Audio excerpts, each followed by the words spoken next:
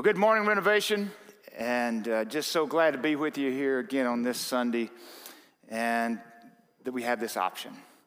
You know, and I know we've used a term around here a lot at Renovation, game changer, and I know those can be something of greatness and can, change your life in a whole different trajectory, in a path that you go, man, I never even thought I could be here. And then there's some that devastates us, and we know for sure one family today we're just thinking of, and just love you guys, and just so thankful for you, and that God is with us. For me, one of those game changer moments, fall of 1990, pulled up to Washington and Pine in North Little Rock, pretty humble church. Was there to meet a man that I had only heard of just before that, Brother Paul Holderville Sr. We got there, Jan and I, with two other couples, dear friends of ours, and worked with us in the youth. One of them was actually the youth pastor. And we got there, and Brother Paul wasn't there. He's supposed to meet us. He wasn't there. He was out doing something. I thought that was kind of rude, that he would be out and about doing something, you know, and he's supposed to meet us on this certain time. And that's how we work, huh? So we waited, and then we listened, and we heard stories as we stayed there and listened to other people talk, people who had come off the street. And because we went there that day really to learn more about ministry to those who are disadvantaged or have been in poverty or homeless. And that's why we went there. And as we listened to the stories of people there, so one of the gentlemen that was living on the streets told us, he said, you know, we've never met a man. I've been on the street a long time. I've never met a man who would get down on the dirt with you if you couldn't get up and look you in the eye, because he valued you that much. And Brother Paul finally showed up, and you know, he was out doing something, probably wasting his time. He was going picking up a homeless man who had urinated all over himself and had all kinds of stuff. And Brother Paul picks him up, puts him in his own car, and takes him to the hospital. Now, that's a waste of time, right? See, my thinking had to change. Life was happening. Brother Paul was living it out every day. I had a schedule. Brother Paul had a mission. A little different, huh? And you know I'm being sarcastic when I say it's a waste of time. You know that's not true. That's not how I feel, and you know that.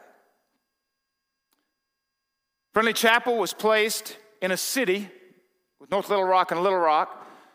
4 years after that, HBO makes a documentary about gang war banging in Little Rock, about the gangs and all the things that were going on. And I think it was Gary, Indiana, maybe it was somewhere in California. But they had made this HBO special on this. And the reason I tell you that, this little humble church in this part of the city, the police used to call it the oasis in the desert, because it was that little dirt there at Pine and Washington that was kind of off limits to any other activity except good things.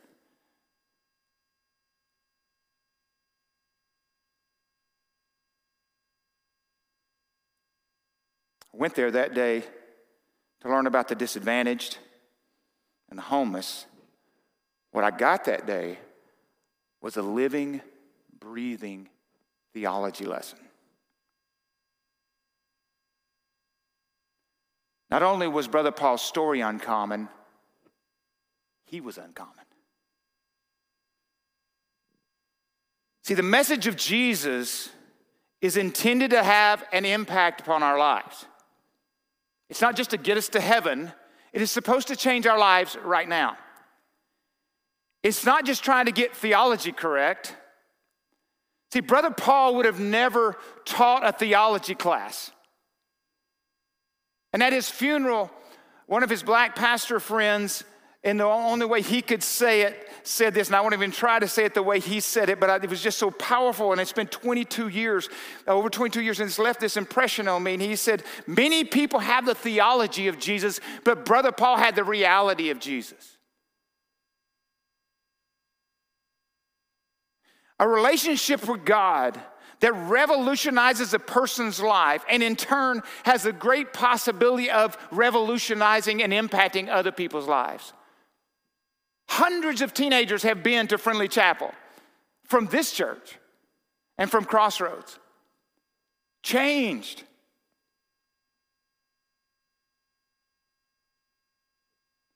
The Christian is different. Uniquely different. Uncommon. And according to Scripture, as I read it, those differences have radical implications, not just cosmetic ones. Last week we talked about, as we were working through this series of the greatest, because Jesus has asked the question, what's the greatest commandment?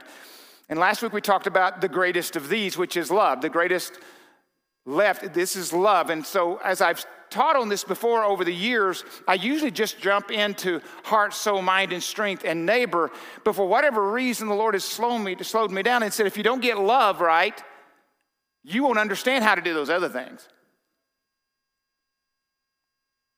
And we talked about last week a couple of differences when it comes to love, a couple of subtle things that damage, that sometimes just go unchecked, if you will, are indifference. In other words, it just doesn't matter to me. And distrust, or lack of trust, and lack of motive. We said this last week. One of the things that's so hard in the culture we live in today is we don't trust the motives of those who we seem to be speaking. We just can't quite figure out what is the motive behind this particular news article or this particular political statement, this particular thing. We struggle with that. So we don't trust. When we don't trust, what do? We withdraw. Trust is that element in love that is perfectly sure of the other's goodness and motives. Trust is so valuable, I said last week, it's scary how underrated it is and how misused. Trust, you've heard me say this many times, trust leads us to respect. Respect leads us to vulnerability. And vulnerability creates a platform, at least, for open conversation. But when you don't trust someone's motives, and you don't respect them, you won't be vulnerable, and you back up and you protect. But we believe that the love we're talking about here, especially if we replace the word here when we talk about God, in this commandment where we say, I trust the Lord my God with all my heart, soul, mind, and strength. Love can be lost, right? Love can be used for all kinds of different things. I love ice cream, I love this or that. But trust, I trust the Lord my God. I am not indifferent to God.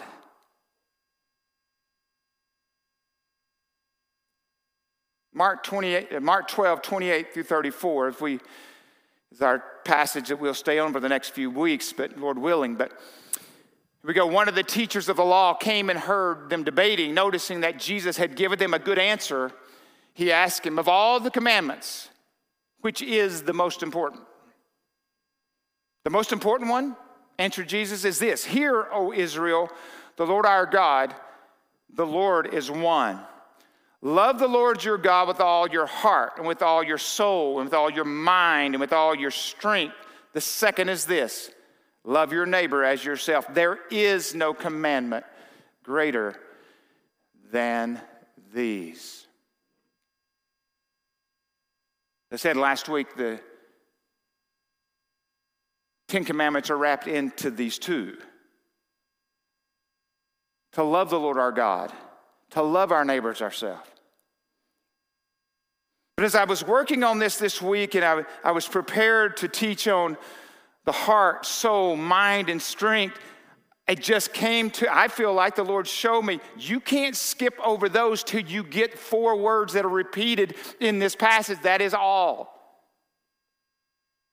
Love the Lord your God with all your heart, with all your soul, with all your mind, with all your strength. So I thought we'd just camp out for a little bit today on all. The word means in the Greek holy, or H-W-H-O-L-L-Y. Now we may talk about holy later in the message, but this is holy, where all the parts are present and working as a whole, as the total. which is greater than the mere sum of the parts. We're not just working in our strength, and we'll talk more about that hopefully in the next few weeks. In other words, from the outward, what our body is and what's at our disposal, we're not just working for God from there. We're working from God with all four pieces. Individually, they're fine, but when they work together, there's something beautiful happens and something powerful happens. By the way, all is the opposite of indifference. A marriage,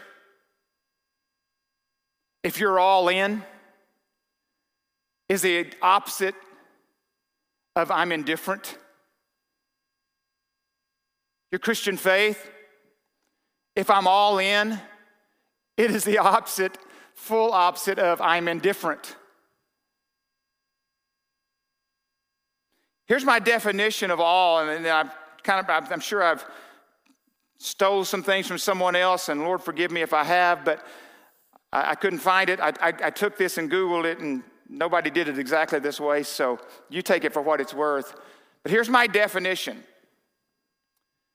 To love God with all means to follow him utterly, absolutely, with heart, soul, mind, and strength, in deep conviction, without any reservation or misunderstanding that you're all in. That's a mouthful. But let me say it again. We can go back to this slide. To love God with all means to follow him utterly, absolutely, with heart, soul, mind, and strength, in deep conviction, and without any reservation or misunderstanding between God or anybody else, that I'm all in. If you were to go out and ask people who know you reasonably well, would they believe without a hesitation that there's no misunderstanding you're all in with God?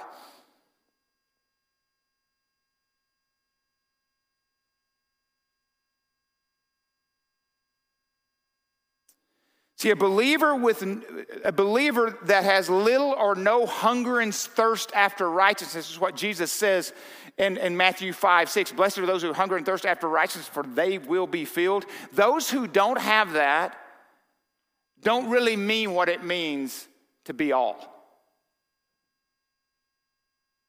See, as a new believer, and I'll say this, if you've just come to Christ recently, maybe you don't quite understand what all this means, and that's what all means in this sense. But I do believe this, over time, after new birth, you will grow in grace and you want to give all. You may not initially, you may not even understand, but over time, when we're saved many times, what the deal is, we're just glad we're in. We're so excited that God's grace came and saved us and he forgave our sins as far as the east is from the west. We're so excited about that. But as time goes on, he begins to show us things. And I'll talk about that a little more. And what I love about this passage of scripture, where Jesus, the way Jesus states this is, and the order he puts it in, is that heart, soul, mind, then strength. Because what so many of us have done in our faith, if we're not careful, we try to fix things on the outside and not worried about things on the inside. That's called religion, just so you know. I'll try to fix up everything on the outside. It's called legalism, which leads to bondage.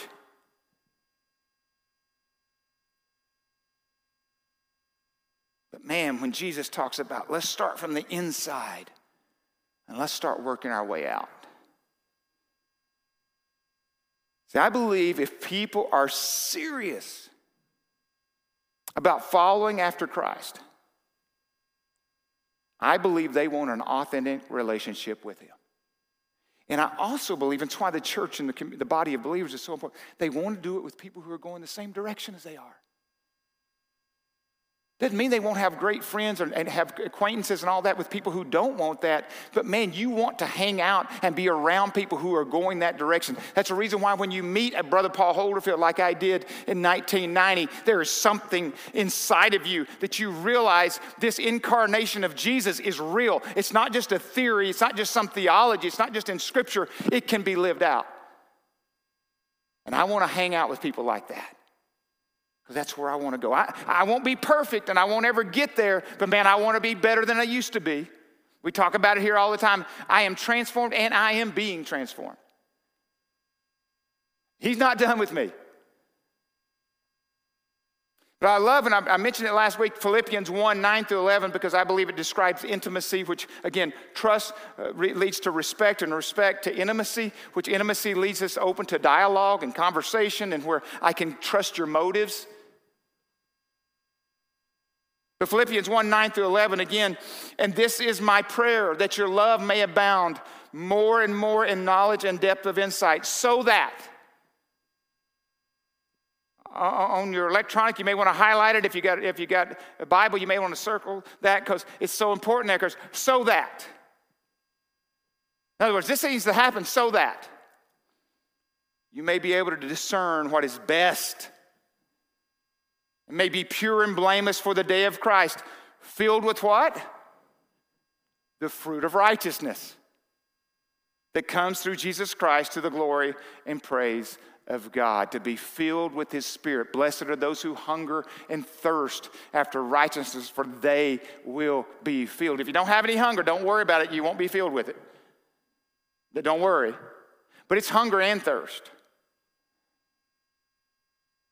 And the three words here I just want to mention briefly before I start preaching is abound here again. It means to go above and beyond.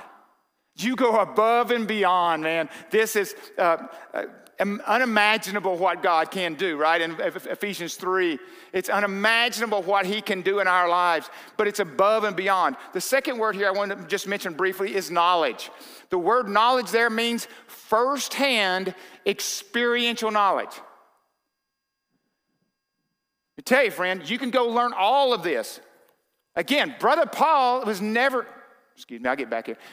I may go crazy. Now, but Brother Paul will never teach a theology class. So many times when I heard him preach, he would say, Mama, which is Sister Barbara, Mama, would you stand up and read that scripture for us?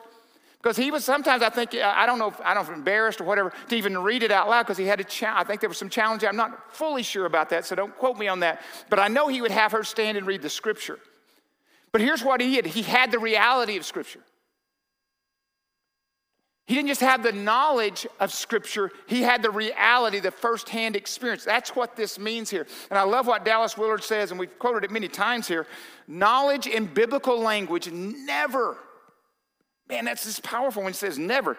Underline, never refers to head knowledge, but always to experiential involvement. Always. And the last word there I just want to mention is the depth of insight, or the word there would be discernment. But what I like about depth of insight here and the interpretation from the Greek is the sense or discernment which cuts through hazy ethical matters to really size up things. Anybody need that? Let's say it again. Discernment which cuts through hazy ethical or moral matters to really size up things. It's only used in Philippians 1:9. It's the only place this word is used. Does anybody right now need to cut through whatever? God, I need God-type discernment. I need God-type insight.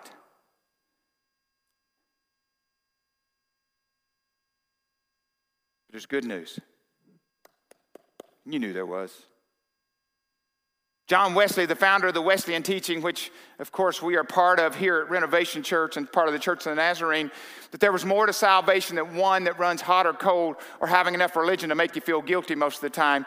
And this is his quote, and you've heard it, many of you have heard it hundreds of times, seems like. By salvation, I mean not barely deliverance from hell or going to heaven, but a restoration of the soul and its primitive health.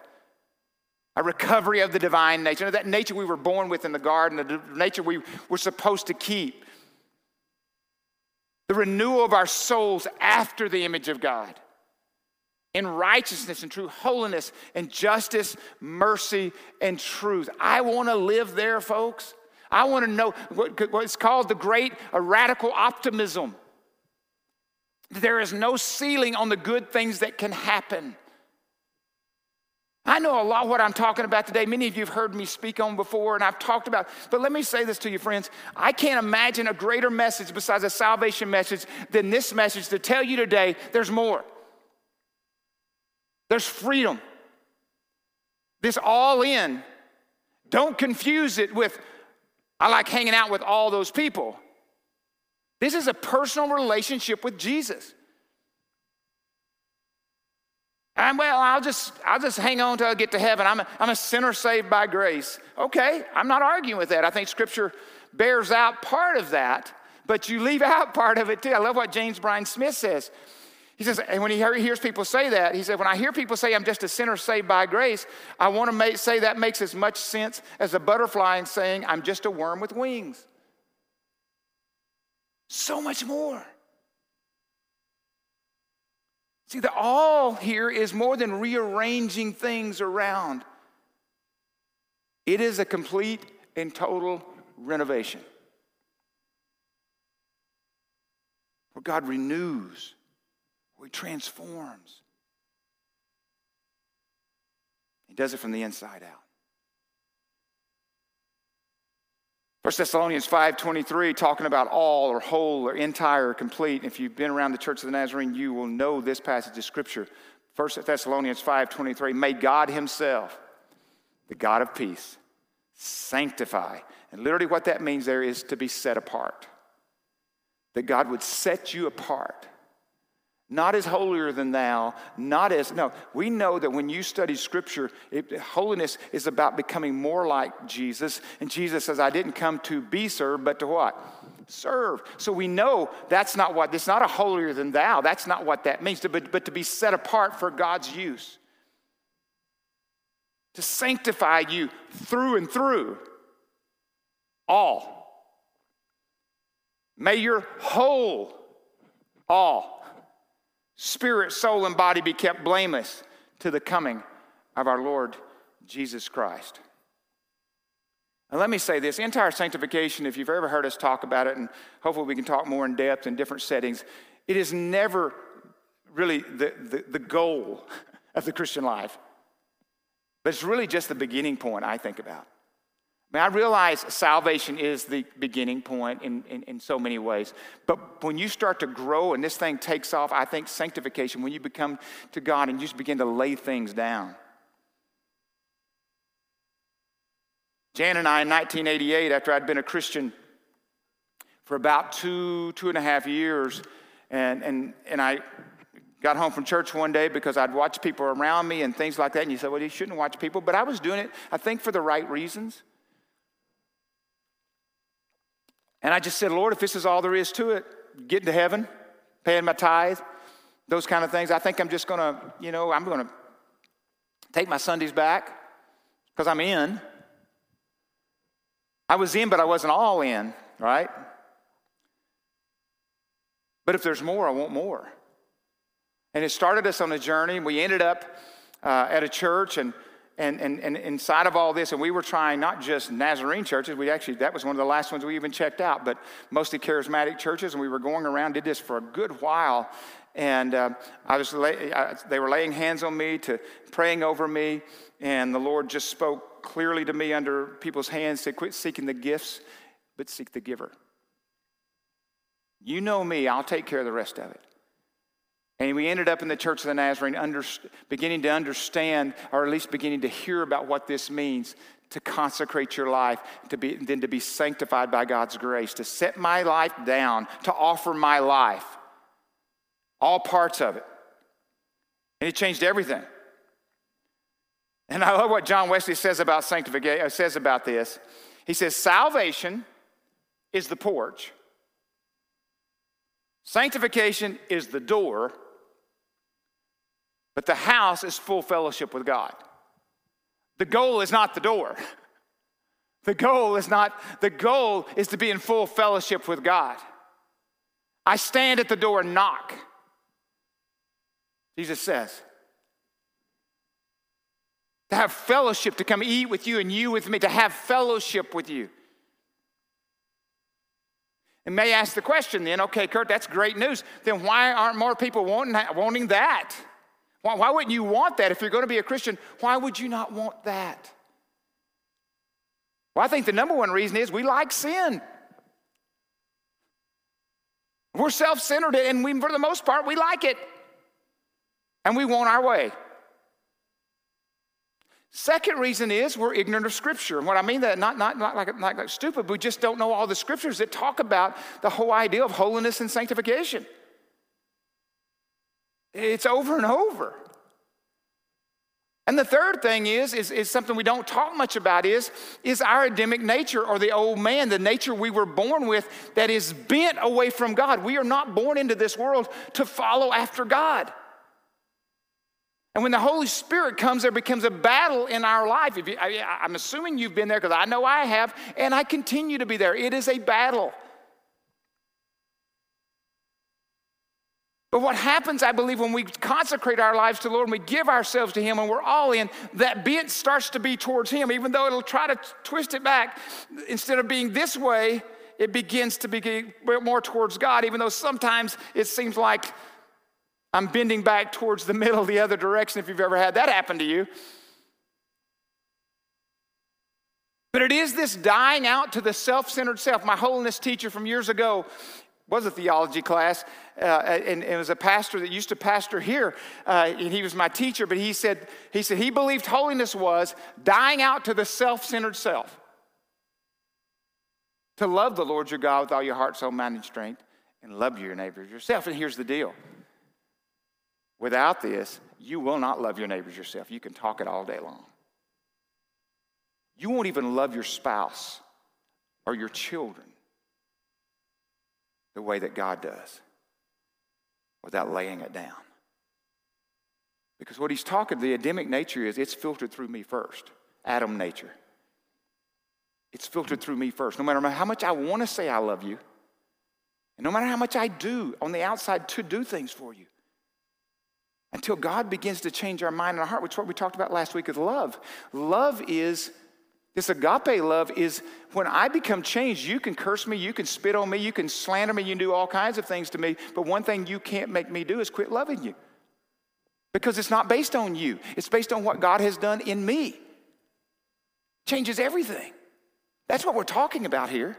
That's the reason why I can sit with a brother Paul Holderfield and watch a sermon. Not hear a sermon, but watch a sermon. Because he had the reality of the incarnate Jesus through the theology that we believe in is real, and we believe it's there and it's backed up. But here's where most of us end up, and I think it begs this question, and I'll get going here. I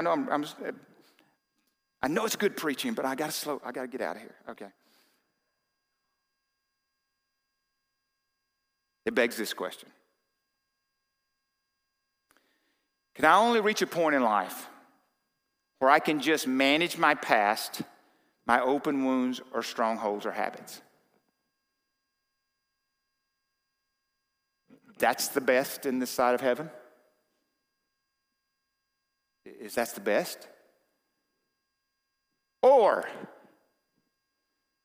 can I reach a point where God changes me and I'm really over it, or I don't want to do it anymore? I've said this before. The goal in Christianity is not to stop eating the garbage. The goal in Christianity is not to have appetite for the garbage anymore, period. To the glory of God and for the betterment of others. Not just for my own good, but for the good of for God to get the glory and everybody else be better because of it. That's why. I don't know about you, but many times when I read Scripture, especially this particular one, it haunts me. And it's Hebrews 12:1. It says, therefore, since we are surrounded by such a great cloud of witnesses, let us throw off everything that hinders and the sin that so easily entangles, and let us run with perseverance the race marked out for us. Years ago, I look back now and I wonder why I was so resistant throwing off for me personally, and I'm not trying to put it on anybody else, but the weight of alcohol. Why was I so determined to keep running my race with this habit that had begun to feel so heavy? And this happened many times since then. The Holy Spirit whispers, aren't you ready to put that weight down yet?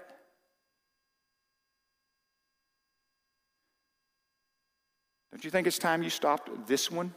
You fill in the blank.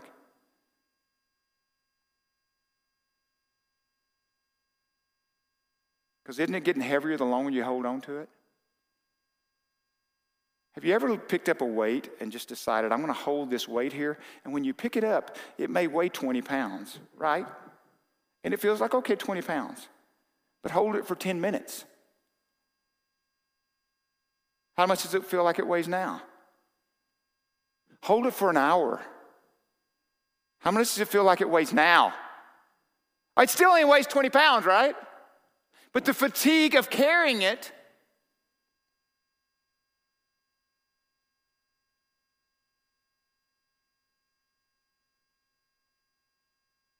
for some of you, you can't get out of the negative events of your past, and I know what that's like. Because the past, if you're not careful, has a voice.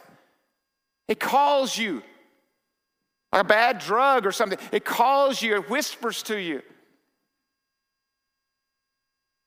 But how do you deal with that? You triumph over it with truth.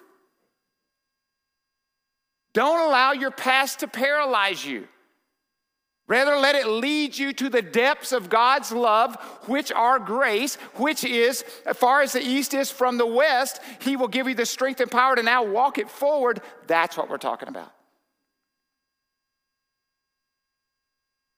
And so when we give Him our past and we give Him our memories, and you say, God, you do with this as you will, filtered through the Holy Spirit, that sets us free. In my life, and maybe in yours, there are things at times as I walk along in my faith, I'm going along, and the Holy Spirit just says to me, I believe, Kurt, that used to be okay. It's not okay anymore. Anybody ever been there? Raise your hand at your house. Raise your hand in the room. Have you ever been there where you're going along and you're growing in your faith and you're asking the Lord to show you because you want to be all in, and He goes, Kurt, I was all right with that. Not necessarily all right with that later. Before I wasn't all right with it. However, though, I couldn't say enough to you at that time because you were not far enough along in your faith for me to show you this. Now it's time for that to go away.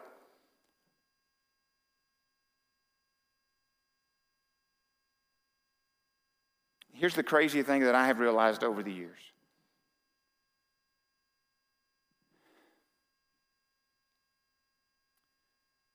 I not only try to do the will of God, I literally want to do the will of God.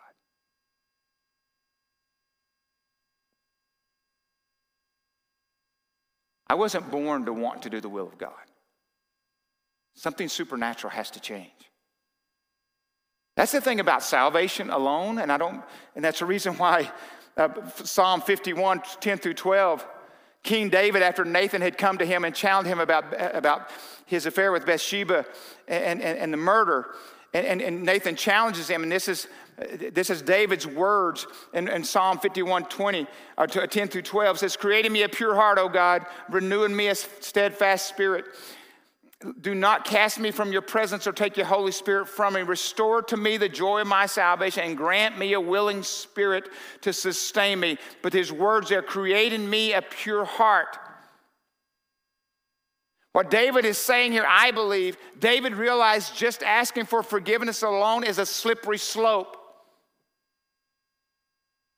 Because only standing on God's forgiveness, we can easily go back into something pretty quick. But when He renews our heart and He changes our heart, that's the reason why salvation is great. Don't misunderstand what I'm saying. Don't hear what I'm not saying. But I will say this. A person who is saved can still be really selfish. Anybody know anybody like that? Just look around the room. Just kidding. I'm sure everybody there is sanctified and set apart.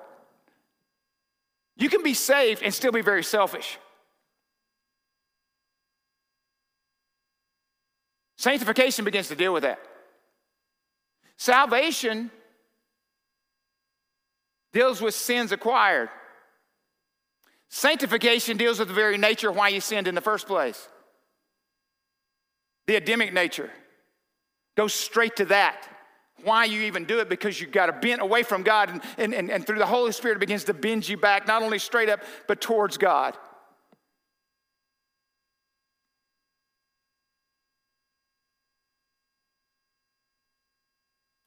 Transformation or entire sanctification, we use the word transformation here a lot. That we believe our vision here is to raise up influencers through spiritual transformation, to be salt and light where we're engaged and influential. Transformation, spiritual transformation, not just formation, not just getting all the practices right, but literally transformation, renovated from the inside out.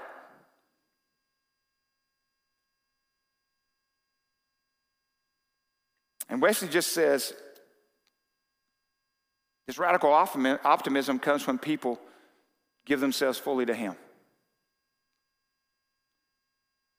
Ephesians 4:22-24 says, you were taught with regard to the former way of life to put off your old self,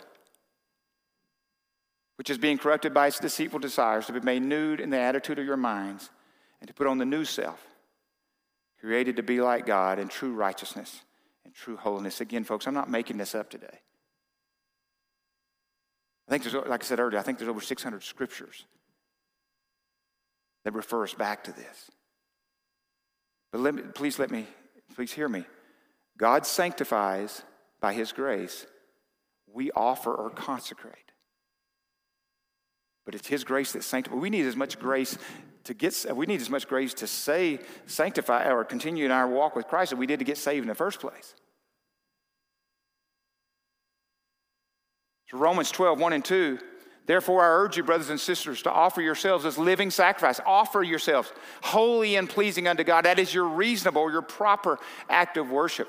No longer conforming to the pattern of this world, but being transformed by the renewing of your mind. Then you'll be able to test and approve what God's will is, his good, pleasing, and perfect will. This is about renewal, transformation. You've heard me say this illustration before. It's like Jesus, like you welcome Jesus and salvation into the foyer, if there was such a thing in your home. If there was a foyer, let's say the living room, the first living room, you welcome him in there, but you say, okay, Jesus, you stay in the living room, but you can't go in the kitchen, you can't go in the bedroom, you can't open the drawers in the bedroom for sure, and you can't go into the back. You only let him in there. We'll talk about more next week, Lord willing, your heart, soul, mind, and strength. But you got to begin to welcome him into every place. And some of you, like me, like I added the room. There was a room that never should have been on my house. The room of pornography should have never been attached to my house. But I attached it to it, so I have to leave that door open all the time. I have to keep it kicked, actually take it off the hinges. Where God can do what he wants to do to make sure, even at 60 years old, I got to make sure that's the case. I had alcohol. I added rooms. And maybe you've been there or are there. Wesley would say the only barrier to the power of God to restore the human being to the image and likeness of Christ is the person's own resistance.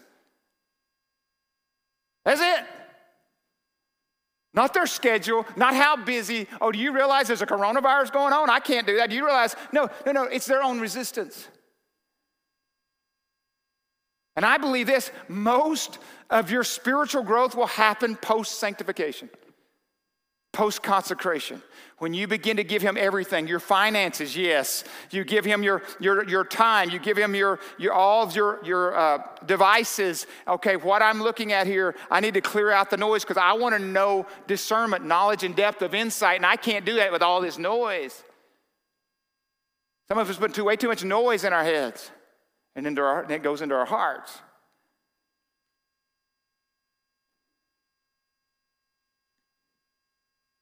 The good news, I'm going to ask Josiah to come down as we close. And I said there was good news a while ago, and I hope I've been preaching good news to you today, that there is more. Ephesians 3:20-21. Now to him who is able to do immeasurably more than I could ever ask or imagine, according to, though, right? According, again, that's a word that you need to realize. According to his power that is at work within us. Glory. And to him be glory in the church and Christ Jesus through all generations, forever and ever. Amen. As Craig Rochelle says, your brain does not understand what your God is capable of doing through you. There's way more inside of you than you can imagine. See, Christianity is not just different. It's unique. It is uncommon. It is not just another religion among all the other religions. The Word says it is the way to God.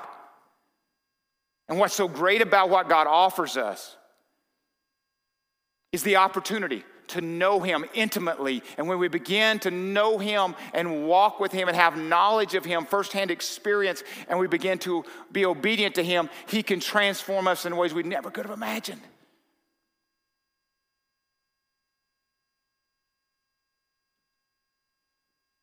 The definition from the beginning: to love God with all means to follow Him utterly, absolutely, with heart, soul, mind, and strength, and deep conviction, and without any reservation or misunderstanding that you are all in. See, a relationship with God revolutionizes a person's life, and in turn should impact people's lives around you. The Christian is different, uniquely different. And according to Scripture, these differences have radical implications. I want to pray for us as we close.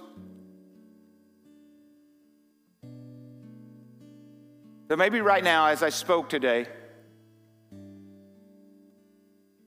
the Holy Spirit prompted you. And maybe it was even on to the point of you've been indifferent. You've just been indifferent.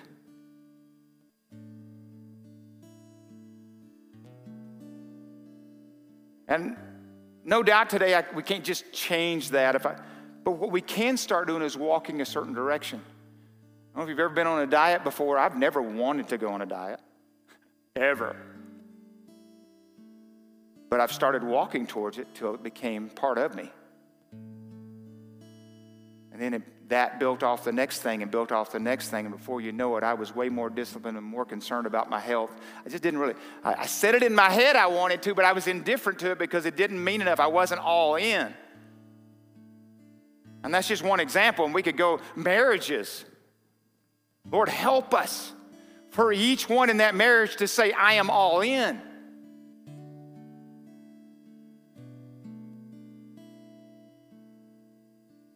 But man, you can say all that and you're not saying it to God.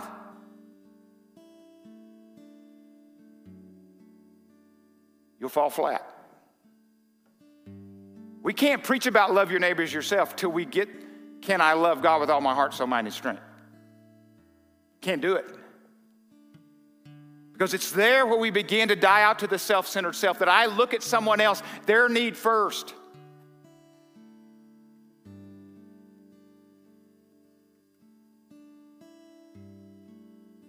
Maybe today, as I was speaking, there was something you need to put down.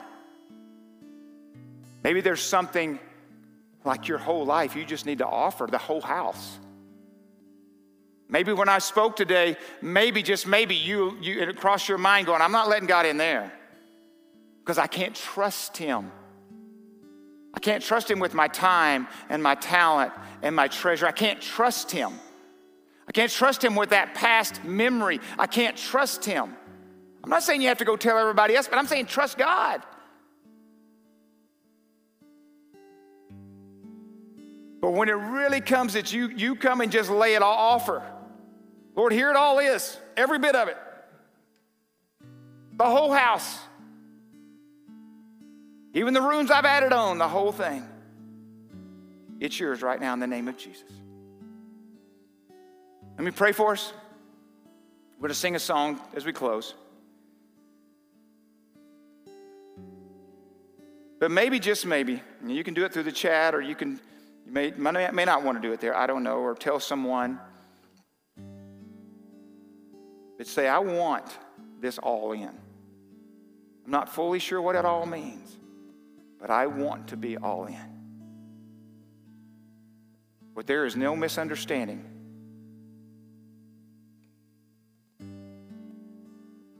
Of whose I am His, and He is mine. And He has it all, the best I understand it. Let us pray. Lord, we come before you today, thanking you for your word. that will not return void.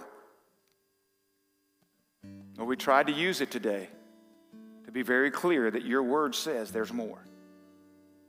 Some are already experiencing it, and some are already living into it. I'm not, there's nothing new to them, but Lord, for some today, this is new news. That this is offered. But they have to offer also.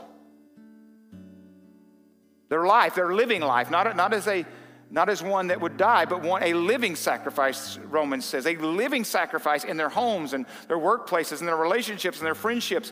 A living sacrifice. Holy and pleasing unto you.